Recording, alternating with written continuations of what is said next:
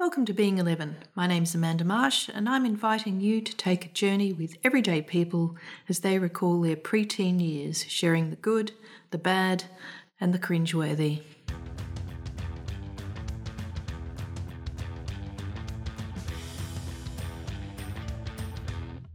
Sofro Media acknowledges the traditional custodians of the land on which we record, the Whadjuk Noongar, paying respect to elders past, present, and future.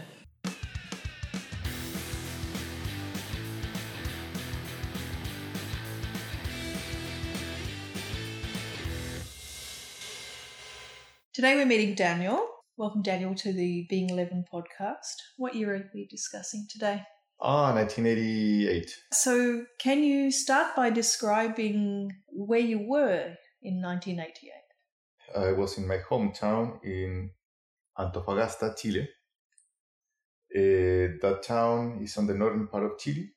The town was built based on fishermen and miners. And yet you describe it as a desert. That is curious. Can you elaborate? Because that's a desert area, like Atacama desert. Uh-huh. So it's in the northern part. Yeah. There's no green. Everything is brown. Yeah. It's just on the coast of that part of Chile. Okay, so it wasn't a lake. It was no, coastal, it was not a lake. But so a little bit like where we are now in West Australia, where we have desert meeting sea. Yeah, but for me, when I came to Australia, Perth, for me, this is not the desert. Yeah. Actually, the Atacama desert, there's no green. Mm-hmm. No green at all. Okay. I'm very used to distinguish the different browns. Yeah. But for me, this is like a green area. even the Pilbara. Well, certainly Perth would be, yeah. The Pilbara as well. For me, the Pilbara is green to you. It's green and red. Yeah. Yeah. So the Atacama desert, is it as red as where we used to hear? It's brown because it's copper. Copper. That okay. area is copper, mm-hmm. and here is iron, so that's why it's rich in red. Yeah. Oxidation, but in Chile it's yellow, orange, brown, dark. brown, and dark. Yeah. And yet it was coastal. It must have looked beautiful when you were standing in that. It was looking beautiful. Out to sea. Beautiful. Because you have the Andes, and then you have the coast mountains. Yeah. In the middle is all the desertic land. Okay. And I was from the coast, from the mountains in the coast to the coast. So all the clouds that were going to inland, they were trapped in the mountains. Yeah. So my town was most of the time cloudy. Yeah, summer and winter was more or less the same. No big difference. Okay. Mm-hmm. But it never rained. The clouds were there, but they never dropped. It never rained. Yeah, we had rain every 4 years. Wow. Now the roof of the houses have changed, but most of the houses were flat roof. So because you didn't need to worry about runoff. We didn't need to worry about rain, and it was like raining. Like here, we don't call it rain, just like some drops. Yeah. For us, was rain, and So every 4 years you had proper. Rain. No, every 4 years we have just that. Yeah. No rain, no proper rain, just like drops. Okay. And if there were just a few drops, you stay at home, you don't go to school. So you had rain days? Yeah, like every 4 years. Wow. Yeah, like no rains, but we were very used to earthquakes. Okay. So if you have a 6 or 7 magnitude earthquake, we still were going to school because that was normal for us. But if you had a drop of rain, everyone panicked. We were staying at home, yeah. So to anyone in this city, that's extraordinary. It's different. Yeah, because Chile is it's just above the Nazca plate. Yeah. So we are so used to earthquake that for me, 7 on the Richter scale. That's pretty high. The one that had been the highest one, it was when I was 19. Okay. Yeah. And it was 8.5. Wow. Is that because the soil beneath you is taking most of the impact? It's rock. Yeah. So it doesn't have the amplification through the soil. Okay. So you were never frightened? Oh, no. I was 18, I think. I asked my parents that I wanted to go out on a Friday night, and they say no. I was 18 or 17. And I was very disappointed. And all my friends went dancing. and to go to that area is only one road. Yeah. And at 4 a.m., we're talking about 11, but this is when I was 17, 18. Yeah. And at 3 a.m. was an earthquake. Yeah. And everything was moving, and all the things that I had in my, near me, they fall. But it was stopped. I was like, I'm going to clean tomorrow. And then my father turned on my lights and said, son, we're going to the hills. I'm like, why? Because they're saying a potential tsunami. Oh, okay. And it's like it was not that big. We don't know. So, we got into the car, even the cats. And my mom always have milk and things that in case that actual tsunami is coming in. Yeah. And we stay near the hospital for 2-3 hours. And then I said nothing. Yeah. So you went back home? I went back home. And I think that one was 7.5. Okay. But I think my friends, they went dancing. Everything started moving. And then the lights started falling down. And everyone got in panic. And they went out. And they were out of the place. Yeah. All the parents of my friends, they were so concerned. All went to get their kids. But it's only one road. Yeah. So it was a traffic jam. And if a tsunami had come, that's the worst place to have been. Yeah, but if you're a father, you're you're a parent, you don't care about what's happened to you. Yeah. You cannot say I may not go because a tsunami will, so that's kind of my town. That's pretty different to here. Very different from here, yeah. To here, yeah. And I have to ask, because I think it's hilarious. Earthquakes, whatevs. But a drop of rain, no one goes to school. Did rain frighten you? I still now, when it rains very heavily and I'm sleeping and I hear the rain, I get up and I watch the rain at night. It always makes me say, I feel surprised. It's rain for me is it's still something different, even though that have been. Yeah. Because I grew up with no rain. Yeah. So that's fascinating. The majority of the planet, it should be the other way around. For me, proper rain, it surprised me. And if I hear I'm at home and I hear the rain, the drops and things, I get nervous, I get excited, and I have to go out and see the rain. Yeah, even if I'm sleeping. That's fascinating. Yeah. This town of yours, when was it established? I mean, maybe it had indigenous roots that had probably been there for thousands of years, or was it established for the fishing? Was it established for mining? What created the town, and how big is it? There used to be indigenous living in that area, but they were fishermen. But the town itself, I think that it was built because of mining. Actually my family, my great grandfather, he was from Germany. In the 1880 something, they went with my great grandmother to Sydney, and then they went to Antofagasta, or that area, because they were mining the saltpetre.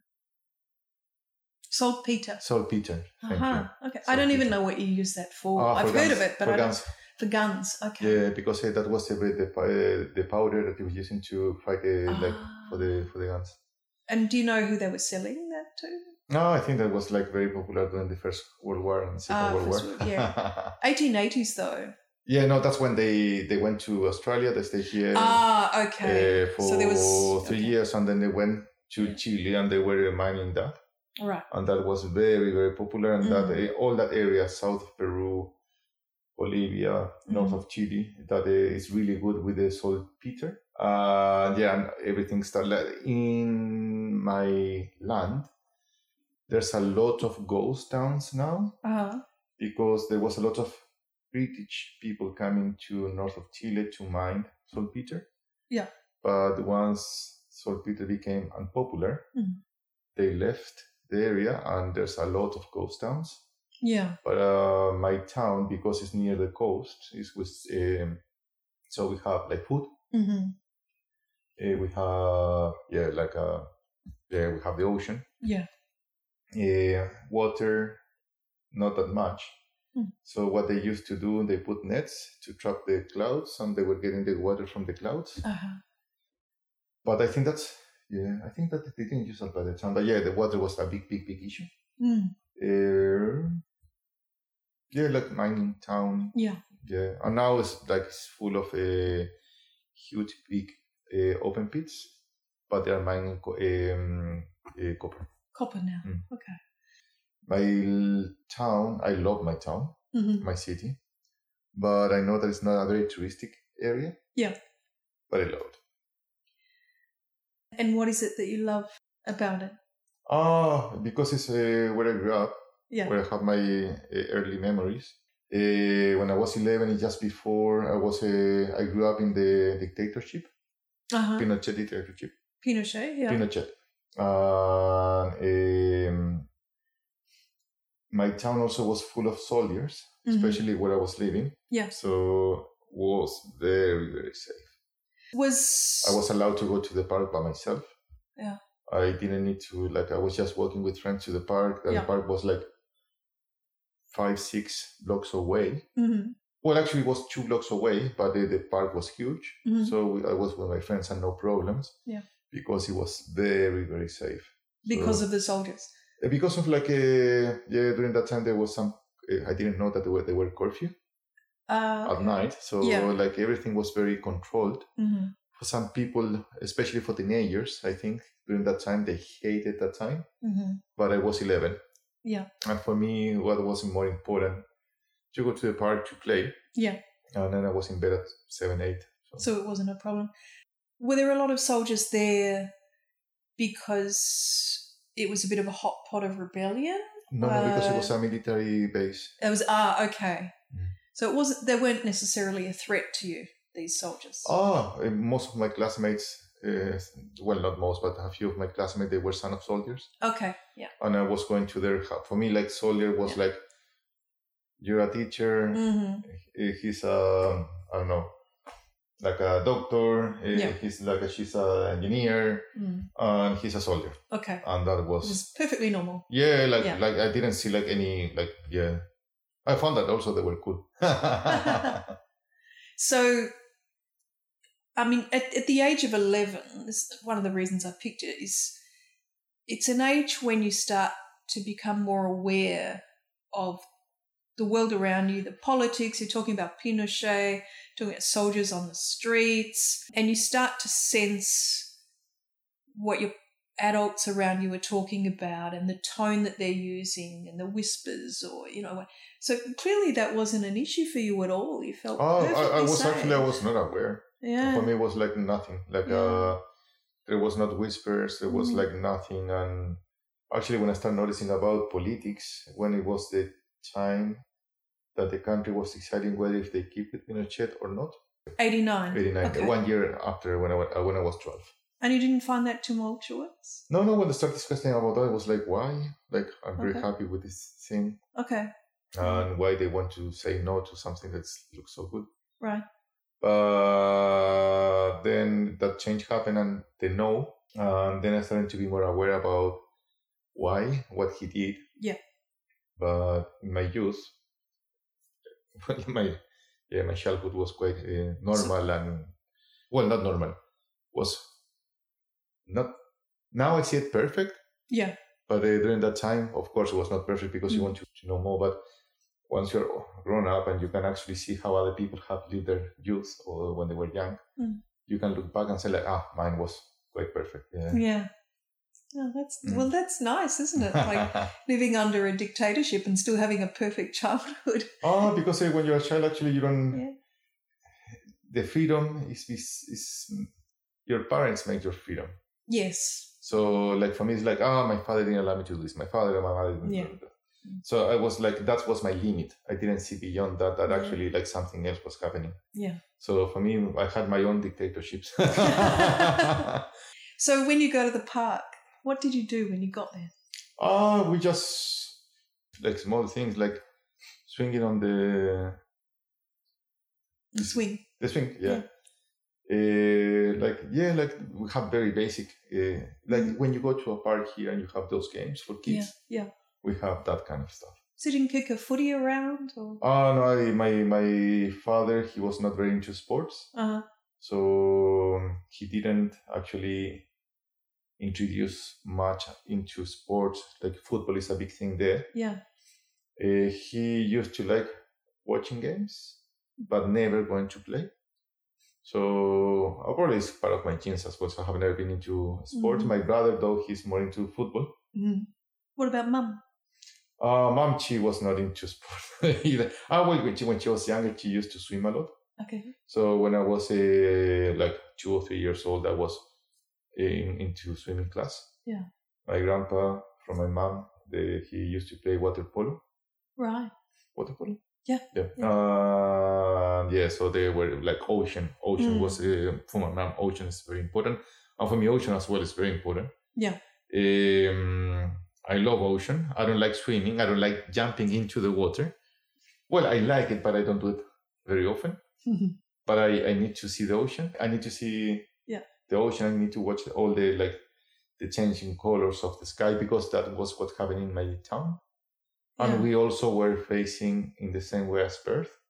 So we watched sunsets. Yeah. I think for me, if I would have decided to live in Sydney or Melbourne, things would have been very different, because I would be missing the sunsets. Yeah. Did you collect anything? Were you a collector of things? Because often 11-year-olds do. My brother used to collect matches. Matches. And I used to collect cigarette boxes. The boxes. Yeah, not the cigarettes. Like the little collector cards that you used to get in the old days? Or before it was not a box, it was a paper. Okay. So I used to collect cigarette. And why? Like, were they beautiful objects? What did you... I don't know, I started collecting those ones. That's just what you decided was your thing? Yeah. My brother was collecting matches and I was collecting cigarettes. So between the two of you could have a really good fire. Yeah, kind of. Yeah. Pets? When I was 11, I think we didn't have a pet by the time, or she came when I was 11. Yeah, my mother, she was very, she loves animals. She suffered a lot when she was losing her animals. So she didn't want us to suffer that. But my neighbor, she had a dog. Well, from the street, actually. We have, whenever bought a pet, always they were from the street. Then with my neighbor realized that the dog was pregnant, she put it on the street. Oh. So my mom took the dog. Yeah. And that became part of the family. The dog, she got 11 puppies. 11. But she had a premature babies. Okay. So from the 11, they survived only one. Even poor dog. And she would have been distraught. Yeah, and my mom was giving the milk.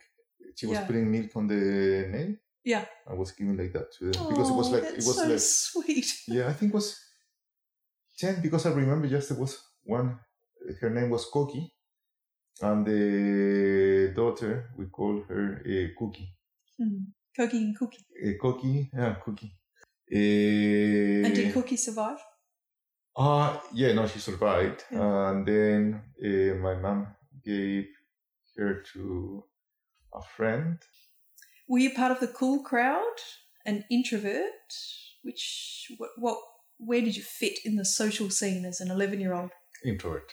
Okay. Were you comfortable with that, or were you conscious that you were on the outer? Like, how did that? Oh no, I knew that I was introvert. And you were okay with that? Oh yeah, I was fine. Yeah, I was. When I was a kid, I was a very good kid. I was the first in my classroom, and I was always very. So you're quite studious. Yeah, I was always I have always been really good with, especially when I was younger, a really good student. Yeah. I still kind of the same. Yeah. But I have always been, very. Yeah. And the other kids, they didn't give you grief for that? Yes. but now those ones are my best friends from Chile. Okay, so they didn't give you that much grief then? The things like because they were they had envy, envious about my because I was doing okay. Yeah. But at the same time, my father was the professor of my friends' fathers at uni. Mm-hmm. So the parents of my friends, they always had a lot of respect for me. Yeah. Because of my father. Yeah. So yeah. So they didn't dare. They did it, but at the end it was fine because even though there was not introvert, I was not like a outgoing person. Well, still the same personality now. Yeah. Okay. Give me some drinks and I change. Hopefully not when you were 11. Yeah, no. Okay, so we'll finish with it.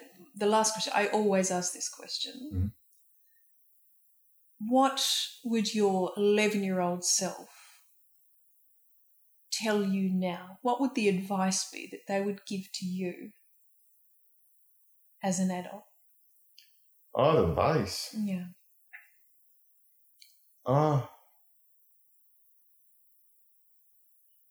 Don't think too much about the past. Just move on. Because thanks to me, 11, you are the person who you are now, 45. Well, 44. So, yeah. Thanks to him, I'm now here. Yeah. That's a pretty nice answer. There's no regrets. Well, I think you cannot have regrets. Yeah. I think if you try to change something in the past, it definitely would change your future. So I would be afraid of not knowing what the future would be. Yeah. But now I know how the future is, and I have done it okay with ups and downs. So no regrets. Well, that's a wonderful answer. Thank you. So thank you, Daniel, for joining us today on Being 11. It's been a pleasure to have you come and tell your story. Thank you. You've enjoyed your little chat here today. Thanks for joining me on this episode of Being 11. If you liked what you've heard today, don't forget to like, subscribe, or visit our website at sofromedia.com to see what else we do. Until next time. This podcast includes music by Tristan Norton and Martin Kottmeyer.